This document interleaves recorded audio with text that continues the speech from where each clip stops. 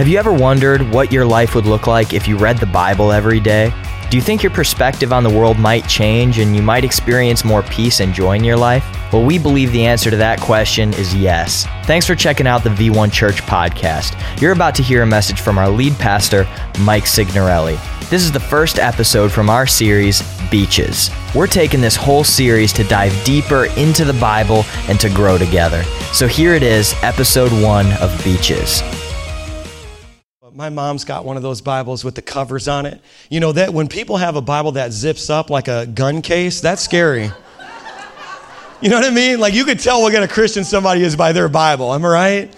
You ever seen that meme that said if their Bible's falling apart, their life probably isn't? You know what I'm saying? This one's new. Don't judge me. This is new. I know y'all looking at this like, oh man, pastor's got problems. I do. About 150 of them in this room right now. No, I'm just playing. Somebody just walked out. But I give Bibles away. I only have one Bible I won't give away. But I have, this is a new-ish one. And I like physical Bibles because there's no notifications on them. Just Holy Spirit notifications, dadjokes.com. The Holy Spirit is now. So that was so bad. That's one of the joys of like getting older and like I'm just looking forward to like going through every season of life and then eventually being that grandpa that just does stuff where like, oh, he's kind of losing his mind, but secretly I'm not, but I'm just messing with everyone. That's the future of V1. You know what I mean? If you're like, what's going down V1 like 2056? It's me acting like I lost my mind just to mess with people. So we're going to be going through the book of Galatians, and we're going to spend the next 6 weeks actually going through this book. And we are going, no, here's the thing. This to me, I've been looking forward to. Typically in the summer, the church really, it gets down to the hardcore followers of Christ. Do I have any of those people here today? All right. So, you know, and if you're visiting or you're new, I want to try to create this phenomenon where we do have like a community swimming pool. Like, for example, I live in Queens, and we like to go to the community pool in Astoria Park. I don't know if you've ever been to that one. See, that person who's laughing, they know that it's such a cesspool of sin that you have to take a chemical bath. And people make fun of me, oh, you go to a public pool, that's disgusting. You know, but I take my daughters and we go, and if you close your eyes and just listen, you're in Disney. That's what I tell my daughters. You hear that? That's Disney. Can you feel it? And it's free 99 because we all pay a luxury tax for living out here, right? It's like, this is our Disney Vacation Club. It's Astoria Park pool. So in that pool, though, there's a shallow end and there's a deep end. Now, there are some churches that only have a shallow end. We call those seeker-sensitive churches or whatever we call them. And the problem with only having a shallow end is that eventually people get bored. And the bigger problem is that Scripture actually demands that we all go on a journey of maturity in Christ. And so we must go from the milk to the what? Oh, yeah. And all the vegans said amen. I'm sorry, it's Scripture, y'all. So we're commanded to go on this journey. But then the problem is you've got these other churches that are only the deep end. And if you only have a deep end, people drown who can't swim. And we've got a lot of churches like that. And can I just say that the church shouldn't age at the same rate as the lead pastor? We've got to continually be reaching people. You know what I'm saying? If you're a Christian here and you haven't led anyone to Christ in the last year, you're missing out, man. You know, the people who are most critical of the local church are the ones who have the most distance between when they accepted Christ and when they led someone else to Christ. I'm just telling you a fact. It's so hard to be a practitioner and to judge the thing that you're in. It's always easier to judge something you don't do, because when you do something, it builds an incredible amount of empathy, and you say, man, you know what I'm saying? It's a difference between like, you know, your favorite team plays the sport, but then you actually get on the court and you realize you're 5'2" up against dudes who are 6'6" and they're elbowing you in your face, and you're like, wow, suddenly my team isn't as bad as I thought they were. You know what I'm trying to say?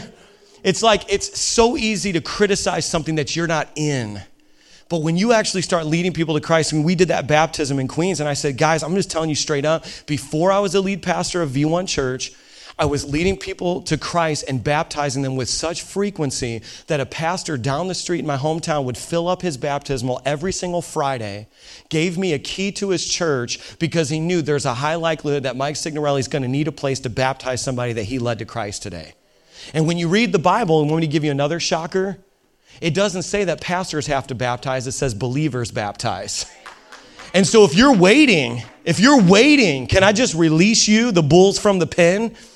That you could be doing so much more, man. It's got to look radical in your life. And the more you become an information junkie, the more you become a critic. That's right. And you know what we're going to do this summer? We're going to deepen our understanding. We're going to have the shallow end and the deep end of this community pool we're calling V1. But you know what my prayer is? My prayer is that you would be equal parts hearing and doing.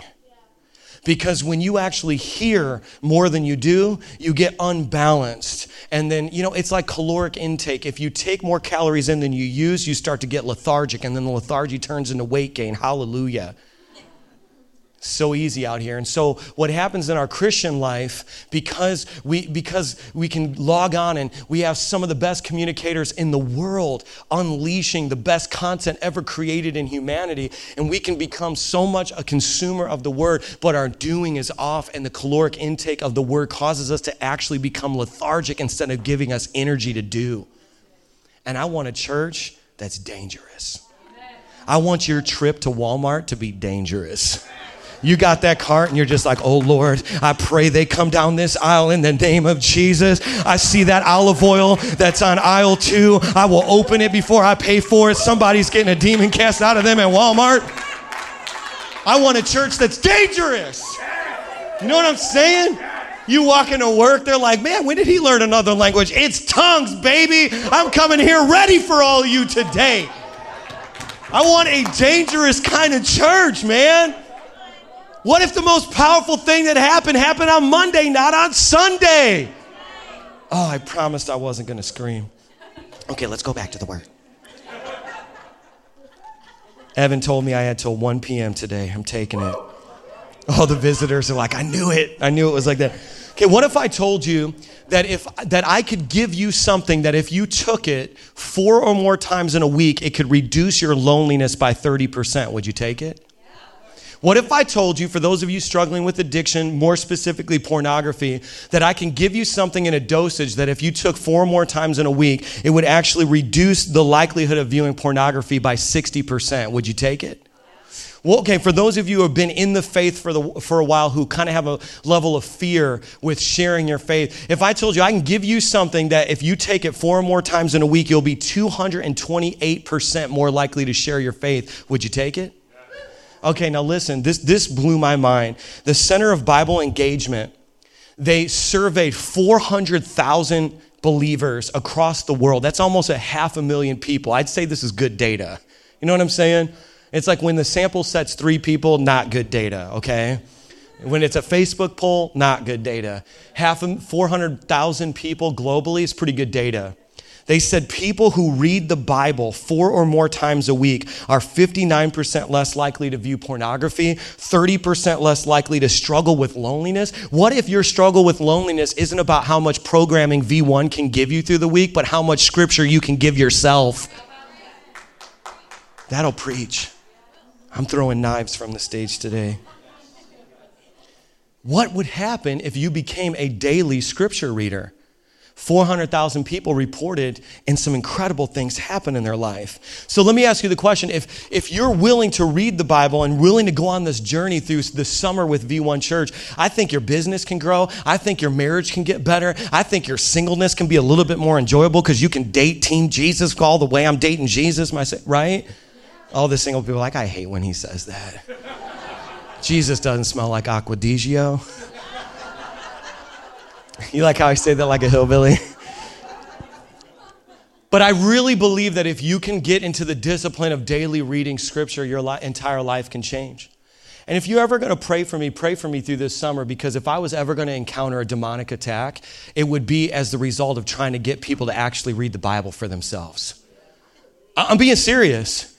There are religious forces that want the leader of that particular church, demonic, if you will, forces, to be the only one who can tell you what's in this book. Can I just tell you, most of the hurt that you've encountered through religion has come through people who've never even read it? Can I just tell you, even some of the leaders that have hurt you in church life may have been leaders who never even read all of it or understood what they were reading or contextualized what they were reading? That's what's at stake here. And let me just explain it like this. If this book, what is the Bible? If we can all agree that the Bible is something that we should read every day, can we all agree on that? At least 3 people? Then what is it? What is the Bible then, okay? Because if you're a skeptic, I used to be one. You might be a pastor one day. The Bible is the account of God's action in the world and his purpose with all creation. The writing of the Bible took place over 16 centuries and is the work of over 40 human authors. It's quite an amazing collection of 66 books. Can you say them in a row? Genesis, Exodus, Leviticus, Numbers, Deuteronomy, Joshua, Judges. Oh, nobody went to my vacation Bible school. You all saw my mom do that prayer transition. You know she forced me to be a Christian, right? You know in my house it was like, you're going to serve the Lord and you're going to love him with all your heart. Oh, we got a couple moms like that. She has sympathizers in the audience. My bad. I mean, we learned how to memorize in all the books of the Bible. We didn't know how to balance our checkbook, but we knew how to recite the books of the Bible, which is why we don't give in the offering. But anyways, that was really bad. It was funny first service. It was mean this second service. But anyways, we have 66 books of the Bible that were written by human authors. But I want to say this. The real author was the Spirit of God. Even though these humans weren't fully aware of it, they weren't just using their own words. They were actually echoing God's word. And here's how I know that. The Apostle Peter wrote, "No prophecy of Scripture came about by the prophet's own interpretation, for prophecy never had its origin in the will of man, but men spoke from God as they were carried along by the Holy Spirit," which is 2 Peter chapter 1, verse 20. So we know that God wanted to speak to us in words that we could understand, and the Bible therefore contains those words. So here's the thing. Let me challenge you. If this book is just a book of opinion, and maybe it's good opinion. If this book is just a book of advice, maybe it's good advice. If this book is just what the world calls in the secular circles, the wisdom of the ancients. They say that about the Egyptians as well. Is this equally weighted with hieroglyphics? Here's the thing. I'm challenging you. If this is the Word of God, it becomes essential for you to read it and have a relationship with it. If this is just the opinion of man, then you'll treat it like an opinion, and some days you'll listen to it and some days you won't. If this is the very breath of God on pages, breathe it with me. If this is the bread of life, is there anyone here who wants to eat it with me? Amen. Jesus himself said, yeah, I'm going through this fast, and I don't need to change that stone into bread because I'm actually living off of every single word that he says. Is there anyone here who wants to eat that with me today before you get your Chipotle on? Chipotle is my life. So anyways, I got to keep it light, man, because Galatians chapter 1 is going to be so brutal, and Paul is so ticked off that when I go there, I just got to lighten it up a little bit. So let me set up the context for you before we begin reading through the book of Galatians. We're going to do a chapter a week, and throughout the week, we're going to be hitting social media, and we're going to be hitting your email inbox, and we might even mass text you and do all the things that annoy you in hopes that you can become a daily Bible reader. Is that cool? All right, you gave me permission. You just subscribed. And see, the book of Galatians, I want to set up the context for you because we're going to do a deep dive. So here's the thing. So Paul, you have this guy named Paul. This is the earliest epistle that he wrote, meaning this is the very first letter that scholars believe he wrote. Now, Paul used to be named Saul. Saul was a religious zealot who came out of Judaism. Christianity has its roots in Judaism because Jesus was a Jew. Are you with me? And so even Jesus, we have a biblical account that he did the ceremonies and the rituals and attended the things that were the norm for Jews to attend. And we have that in Scripture. So Paul, who was Saul, is this guy who is such a religious zealot that he is all in on all the laws and the rituals of the Torah. which means that the way that he lived his life would have looked absolutely bizarre to all of us. It would have looked crazy, but let me contextualize it to the 21st century. I just got back from Israel, and I was in Israel like months ago, and here's some things that I encountered. So Friday night, I realized that first Friday night I was there, I realized that I actually didn't have any contact solution. And that's like a horrible, horrible realization if you're a contact wearer. And so I went to the front desk of the hotel I was at in Jerusalem, and I asked the guy, I said, where can I go to purchase contact solution? And he laughed at me. And he said, it's Sabbath right now. There is nowhere to buy contact solution. Why didn't you think about that before the Sabbath? And I was like, I don't know, bro. I'm a hillbilly from Indiana. I have no idea why I'm even in Israel right now. It's literally how it went down, because I get mad real easy. Sometimes it's the Italian in me. It's at war with the Spirit. It's at war. The Holy Spirit's like, don't slap him. And the Italian Jesus is like, slap him hard. You know what I'm saying? Am I the only one? You know, Paul said he has, Paul said he has this thorn in his side. And for me, it's the backhand. It's the thorn. It's like, but so I had this situation where it's the Sabbath, and this guy who was also not a Jew, he was a Gentile, was working because everyone else doesn't work in Israel. And this is happening. And so I had to wait. Then the next morning I woke up to go get contact solution, and guess what?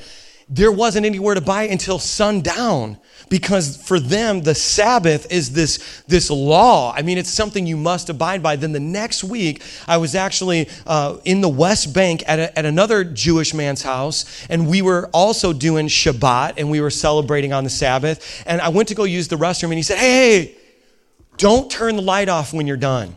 And I'm like, well, that's kind of weird. Why can't I turn the light? Because it's a learning experience. He said, because we won't be able to turn it back on until tomorrow night. Because according to their laws and customs, it's work to turn lights on and off. It's work. Matter of fact, I came out of that experience, went back to the hotel, and went to go use the elevator. I'm pressing the button, and it's not working. I go back to the guy. I'm like, yo, why is the elevator not working? And he laughs at me again. He's like, hey, you're that hillbilly guy from Indiana. I said, yeah, I am. He goes, it's Sabbath, it's work to press the button, and it's actually automated to go up and down on every single floor, and you have to walk in when it comes and wait for it to go to your floor. That's 2019 Judaism in Israel. Now, not everyone lives that way, but that's the manifestation of the law in the 21st century. Their entire lives are relegated to this Torah law that says it's the Sabbath. You shouldn't do any work. And it's just this crazy reality that they live in. So Paul, his life as a Jew would have made no sense to any one of us. It would have been so extreme. Just the everyday living would have been so extreme that it would have been hard for many of us to even contextualize it. So then all of a sudden he's on this road to Damascus. He is a Christian killer, because these people are actually going around saying you don't have to do any of those laws and those rules anymore, because the greatest law is love each other. And then Christ died on the cross, was resurrected 3 days later, and then empowered us to love each other with this supernatural love, which is essentially the fulfillment of all these other laws. And you know what that makes Saul do, who's going to be Paul? Go crazy. He's like, I got to kill all these people who think that, because they are eroding our very way of existence. They're eroding the richness of these traditions and the richness of this history and the way that we live that preserved us and caused the Jewish people to excel past other people through the eras. And so if we let people think that it's okay to dismiss all this, the future doesn't look good for us. And so I can justify killing those people. That's where he's at. Then all of a sudden on the road to Damascus, the person that he's persecuting, Jesus himself, reveals himself to him and says, yo, it's the guy that you keep talking about. Isn't it just like God to divinely disrupt your life? Don't you love a divine disruption? There's no such thing as good churches. Then God's like, well, I got a guy coming from Indiana who's going to start V1 Church. You can shut up now. It's not going to be perfect, but you aren't either. I'll see you there Sunday at 10:10. Isn't it just like God to divinely disrupt your life? There's no good men out there, and then Dean Anderson comes in, hey, Sandra, I would love to father your children. You know what I'm saying? Isn't it like God to just respond with the very thing that you're persecuting? All Christians are like that. And you're like, well, you haven't met those V1 people yet. So this is what happens to Saul, who becomes Paul. And now he's going on this journey, and he understands, he gets this revelation that it's Christ and Christ alone. Somebody say Christ alone. Okay, then he hears that there is this group of people that are infiltrating some churches that he launched. So in the book of Acts, you can read that he went to this region, which is now known as like modern day Turkey, and he actually launches multiple churches. 4 of them are mentioned in the book of Acts, and they're in modern day Turkey, and all of a sudden he finds out that there are they're called by scholars Judaizers, but essentially Jewish people infiltrate these Gentile churches, and they begin to say, hey, you remember how Jesus was a Jew? Well, Jesus was Jew, so there's Jewish traditions that you guys don't know that you need to actually incorporate into what you're doing to legitimize the fact that you're a true Christ follower. So in other words, it's not enough just to have the cross and the resurrection. It's not enough to believe by faith and receive what he did for you. You've got to do that, but then you have to also circumcise yourself. Is there anyone here who's joining that church today? If that was the requirement. So let me put it another way. It's not enough that Christ spilled his blood. You got to spill yours too. Just to give you a real crude visual. Thank you. Somebody said, thank you. You're welcome. So they're basically saying it's not just enough to have Christ. It's Christ plus works. It's Christ plus you checking all these things off. It's Christ plus works. And let me just tell you this before we jump in and read the scripture. For as easy as it is to criticize these Judaizers, these people who infiltrated the early church, and to say, man, that's so bizarre that they would. Let me just tell you this. Many of you in this room have the same spirit they did. Because you don't truly believe that it's Christ alone. It's Christ plus all this to-do list.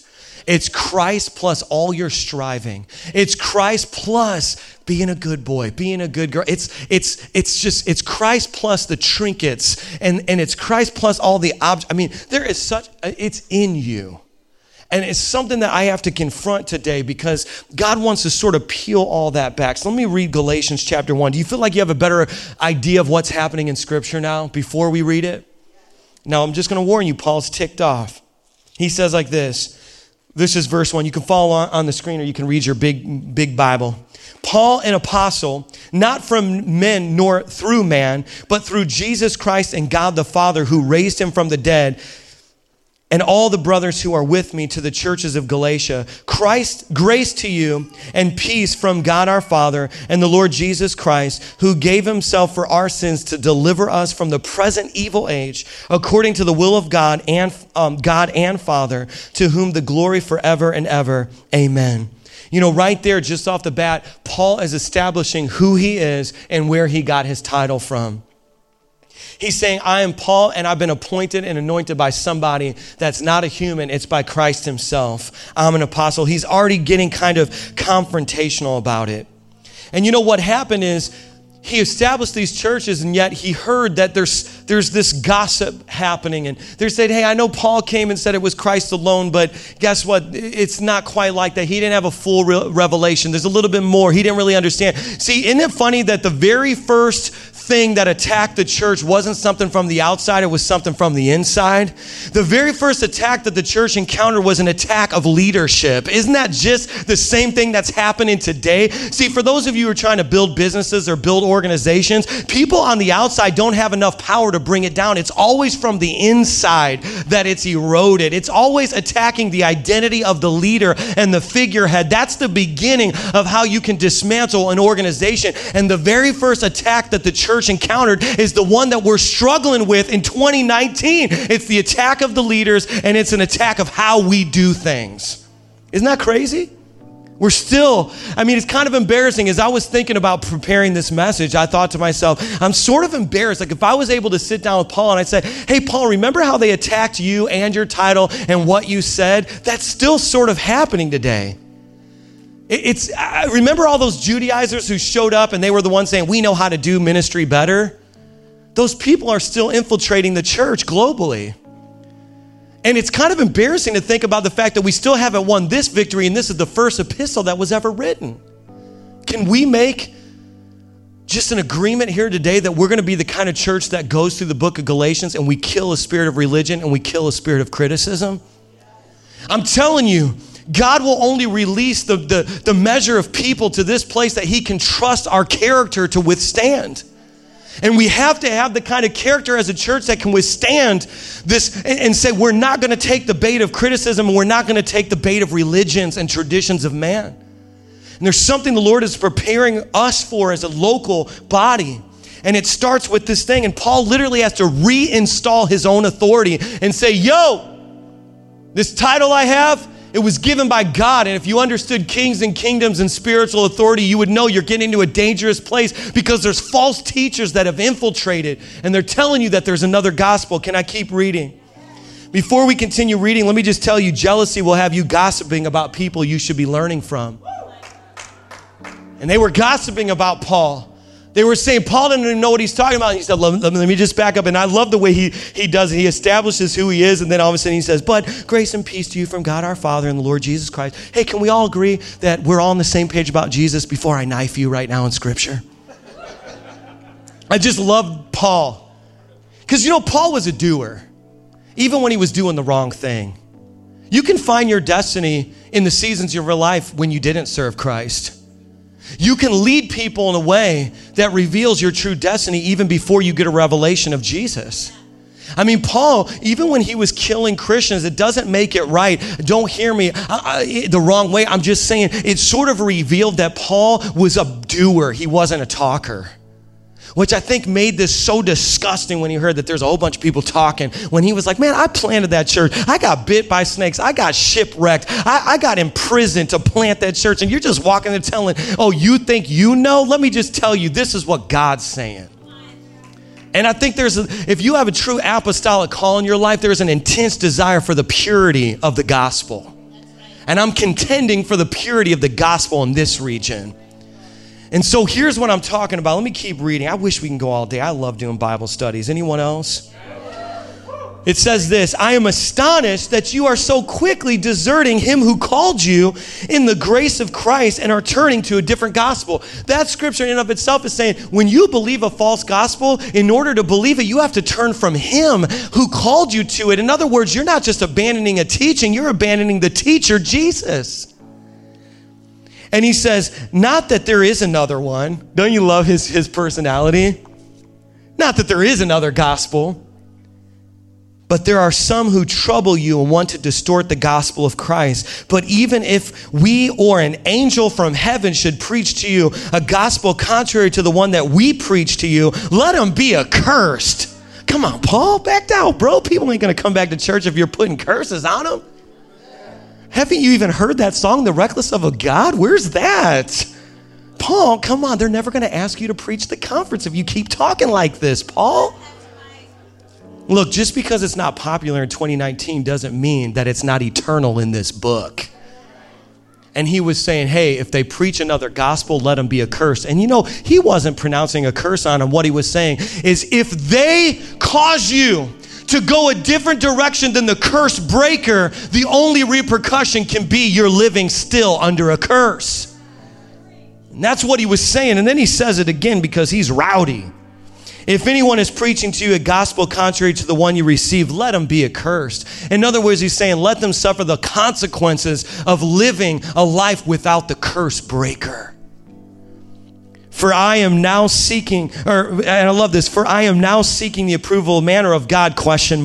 Or am I trying to please man? If I were still trying to please man, I would not be a servant of Christ. Aren't you grateful for being free from serving man, from being a man, for trying to please people and please them and trying to live according to what they think you should? You know what I love about the purity of the gospel that's manifested itself at V1 Church is there are people sitting in this seat that have had to forsake their entire family to get here. People pleasing is something that will not just stop you from fulfilling your destiny, but it will stop you from receiving the pure gospel. I'm telling you. It's funny because in the same service, you'll have somebody who says, man, I don't know about this. I don't think I like that church. And somebody sitting next to them 18 inches away is bawling their eyes out saying, I can see you, Jesus. I can see who you really are, Father. It's real. We've baptized people who were Jews and came into the fulfillment of the law. We've baptized people who came from multi-generational Hinduism. We baptized people who have come from the other religions and traditions of men. And there are things that are breaking out all around us, and yet there are those who still have this spirit that Paul was addressing. And it's a spirit. It's not the agenda of a church. It's not the strategies that they use to reach people. It's literally the conditions of their heart that will produce that critique. And Paul's addressing it head on. Let me keep reading. He says, and I think that this is so important. Read verse 15. But when he who has set me apart before I was born and who called me by his grace was pleased to reveal his son to me in order that I might preach him among the Gentiles, I did not immediately consult with anyone. Will you stop consulting with people who are leading you down the wrong path? He said, I didn't consult anyone. I knew that I had a moment where Christ was revealed to me. Let me tell you my story. I fell in love with Scripture at 13 years old. See, my mom, who forced me to be a Christian as a kid, she gave me a book of the Bible that was all pictures. And then I graduated that to when I got a little bit older, she gave me a Bible that had some pictures and then some words. Some of you are like, where can I find that on Amazon? And then after that, she graduated me around the age of 13 to a Bible with only words. And I remember, like, in my family, my mom and my brothers and sisters, they were hardcore charismatic Pentecostal types, and they would be praying together in the living room and shouting and rolling on the floor and acting all crazy. And there was something in my physical body that was, like, repulsed by it. Like, whenever they would start doing all their Christian stuff, even as a kid, even as a preteen and a teenager, I'd be like, ugh, I hate when they do that. You know what I'm saying? Have you ever been in a church service and you're watching other people experience freedom and you're like, ugh, they really think that's true? Can we just be real? Come on now. There's sometimes where your flesh, your physical being is just opposed to what the Spirit's doing. But you know, I had this experience where I said, well, I'm just going to read the Bible for myself. And so at 13 years old, I would lock myself in my bedroom and didn't want anything to do with the spiritual stuff that was happening in my home, but I was secretly falling in love with Scripture. So I made this commitment at 13. I'm going to read the Bible all the way through from cover to cover. So I did it. And then I did it again. And then I did it again in another translation. And by the time I was 15 years old, I was coming to the end, probably the second or third time I was coming towards the end. I was in the book of Acts. And I never forget that I was in the book of Acts and I was reading about this crazy, I was always so intrigued with like how intense it was when the Holy Spirit, now it was like God's Spirit was no longer the Shekinah glory, right? It was no longer this Ark of the Covenant. It was no longer behind all these veils in the temple that only one man, that you would tie a rope around him and send him in and he would offer up incense, and then if he had sin in his life, he would die and they'd have to pull that rope to bring him out. It was no longer any of that, but it was all of a sudden that same potency, but it now was dwelling, it was burning inside of these Christians. And I remember being so inspired by that. And I laid down in my bed, and I remember I closed my Bible, I laid down in my bed, and I said, I made the worst mistake of my entire life. For real, I consider this one of the worst decisions I ever made in my life. I said, God, if you want me to have that, if it's real, I want it. And when I said that, dude, it was like, whew, this power just started surging through me. I just started becoming consumed with this thing. I couldn't even explain it. It was like, oh my God, I'm becoming like my mom.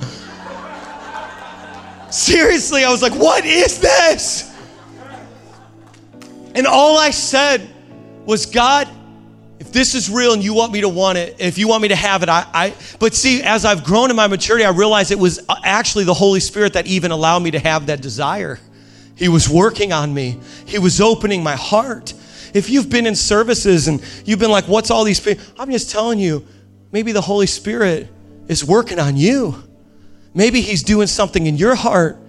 And as I begin to go through the scriptures and I begin to become more passionate, you know what's funny? 2 weeks after that experience I just told you at 15 years old, listen, I'm nervous.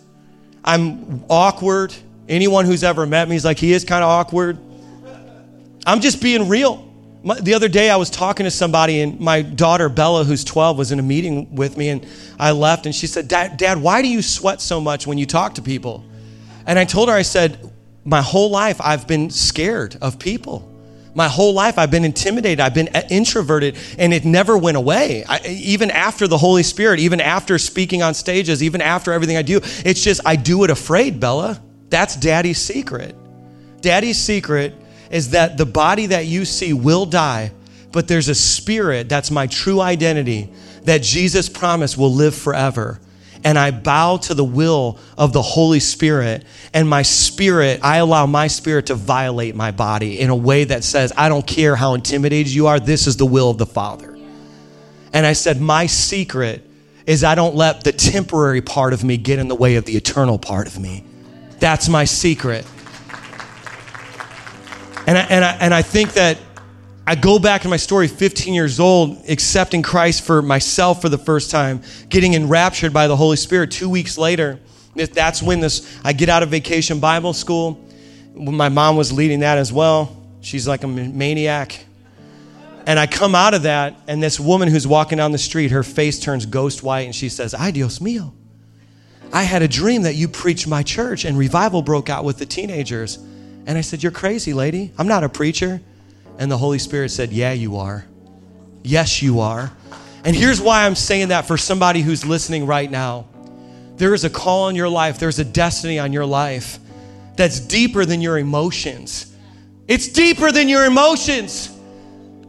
Because see, God didn't call you to live a life led by your emotions.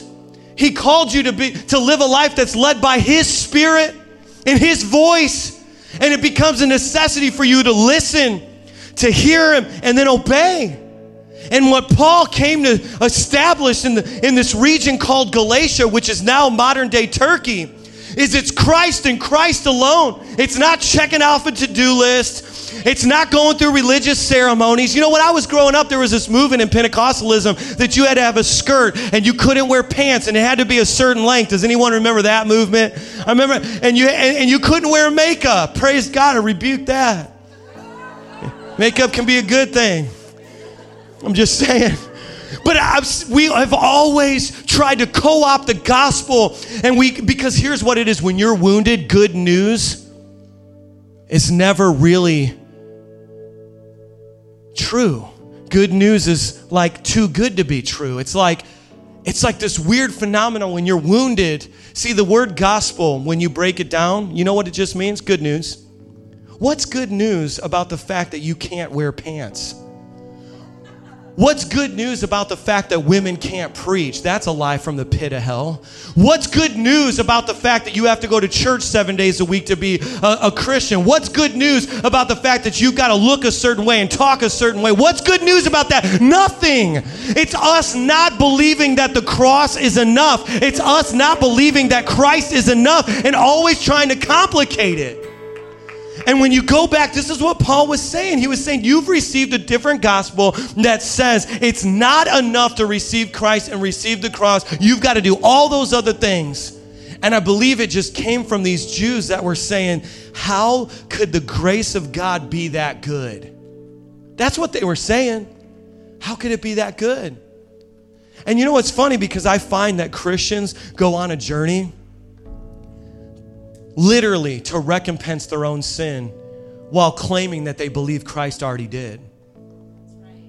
People trying to, you hear these phrases, well, I'm just making up for lost time. If you believe that the cross is enough, you'll believe that the God of time can accelerate you through His grace, and you're not even going to suffer the repercussions of the thing that you were in, because the way that God operates is not the way that we operate. But people are like, oh, I guess my life is the way it is because of the faults and failures of my past. Not if you've accepted the cross of Jesus Christ, it's not. Because He will show you how scandalous His grace really is. And it's funny because it's just like we have these Christians nowadays that just don't have the fulfillment of that. There's such a spirit of religion that functions side by side with the Spirit of God. And it's time for Him to take the seat of the affections of your heart. As we come to a close with Galatians chapter 1, you know, I was talking to my wife about this series, and I said, here's the linchpin for chapter 1. It's so weird, man. I had church leaders from across the nation call me all within the last week, and every single one of them say the same thing, independent of each other. They said, you know, Mike, I'm going through this. I just don't feel like I'm enough. I just don't feel like I'm worthy. And I thought to myself, what condition is the church in America in when I've got multiple leaders in a week not understanding their worthiness through the cross? I mean, what condition are we in? And you know what? It's real easy to judge, to say, man, these Jews that don't use the elevator on Sabbath and leave lights on because they can't turn off, that's weird. You know what I think is weird? You thinking you're less worthy because you didn't clean the house that day and your kids watch Netflix an hour too long. You know what I think is crazy? You not understanding how much Jesus loves you, and because you didn't cross off your arbitrary Christian list, you're not worthy today, of his love today. Because I'm here to give you a revelation. He loves you as you are right now in this moment, not as you ought to be, because you will never be as you ought to be. Not until you get on the other side of this body. And what Paul was contending for was saying, please don't teach these new believers that the option to add more is even on the table. It's Christ and Christ alone. When I have him, I have enough. I have everything. I have everything. I have everything when I have Jesus. I have everything when I have him. I have everything. And that's why Paul said, I can be content in all situations. I can be hard pressed on every side. You know why? Because when you put the squeeze down on a true believer, anger and wrath and malice and bitterness don't come out. You know what comes out? Love, joy, peace, long suffering. When you put the crunch down on them. The other day in my neighborhood, it was actually just yesterday, I came up to a stop sign and I was with this woman. And you know when you kind of do that thing where you go to walk and the car goes to go and they're thinking, do I run them over or not run them over? You know that thing? Well, all of a sudden it was like he jumped out in the car and then she jumped out and she decided to walk anyways with her dog. And the guy got so enraged in that moment, he started cussing her out, and then she turned around and started cussing him out. And then the car behind him started cussing both of them out. And I'm just standing there, oh, Jesus, I don't know if I'm going to do a funeral right now or what's going to happen. But my point is, the world that you live in is so deranged, so stressed out all the time, so full of fear, so certain of their own impending doom. I mean, they literally, they stand at the wedding ceremony looking that person in the eye, waiting for them to turn their back on them and forsake them. They give birth to their children, waiting for the bills to come in and them to be done in financially. I mean, this is the condition of the world that we live in today. All around you is chaos. Nobody knows what's next. You tune into the local news, you read the newspaper. I mean, it's just, everything is just pumping us full of fear all day and night. And through our own woundedness, even when we bring all of that into our expression of faith, we produce this Christianity, this fear-based Christianity that says, I am never going to be enough. I'm never going to be worthy. And I just want to echo the Apostle Paul by pushing it all off the table and saying, Jesus is enough. Jesus is enough. Let the American dream die and let God's dream come to life in this moment. Let their value system die and let the values of this book begin to come to life in your spirit. Let their criticism and their words and what they think and feel, let it fall to the ground, but let the praises of God's people arise. Let the worship be like a sweet smelling fragrance of aroma, that the purity of the gospel is being birthed in this region, in this time and space right now. Is there anyone here who wants that? Is there anyone here who wants that? And then anything else that he adds onto that is on a foundation of Christ alone. And you'll be walking through your mansion like this. You see all this? It don't matter to me. It doesn't validate me. You see my bank account? That doesn't validate me, because I had Jesus when I had nothing, and I have Jesus when I have something. But the only value I have is the value for having him. And I put all my trust, everything I have in him. Here's what I want to do. I want to ask you, church, V1 Church, I know people watch us online. I know people go to other churches and listen to our podcast and flirt with us. V1 doesn't want to be your side chick. You know what I'm saying? V1 wants to marry this thing, okay? Put some roots down. You flourish where your roots go deep. When you're in a dry season, you better have deep roots somewhere, amen? I'm talking to V1 Church right now. Will you read the entire book of Galatians with me in the next 6 weeks? Will you read the Bible every day with me for the next 6 weeks? This is crazy. I'm not talking about will you binge consume other preachers' content because it sounds eloquent. I'm saying will you read scripture for yourself? Will you make a promise not to trust me that everything I'm saying is all you need? Will you read it for yourself? Will you read it for yourself? Because I don't know what would happen if the church started reading the Bible for themselves. But I bet you it would be dangerous. I bet you Walmart would never be the same. I bet you Target would be real dangerous. I bet you your workplace would be dangerous. I bet you your house would be dangerous if you started reading it for yourself and declaring it over your life and speaking it. I bet you the devil would jump back if you start yelling scripture at him instead of yelling your opinion at him. I bet you some things would change. Christian maturity, that's where we're going. Thanks so much for listening to the V1 Church podcast. You made it all the way to the very end of this message, and we believe that your life was changed through the power of Jesus. So do us a favor, don't keep this message to yourself. Share it with a friend or a family member that you know needs to hear this, and we will see you next week.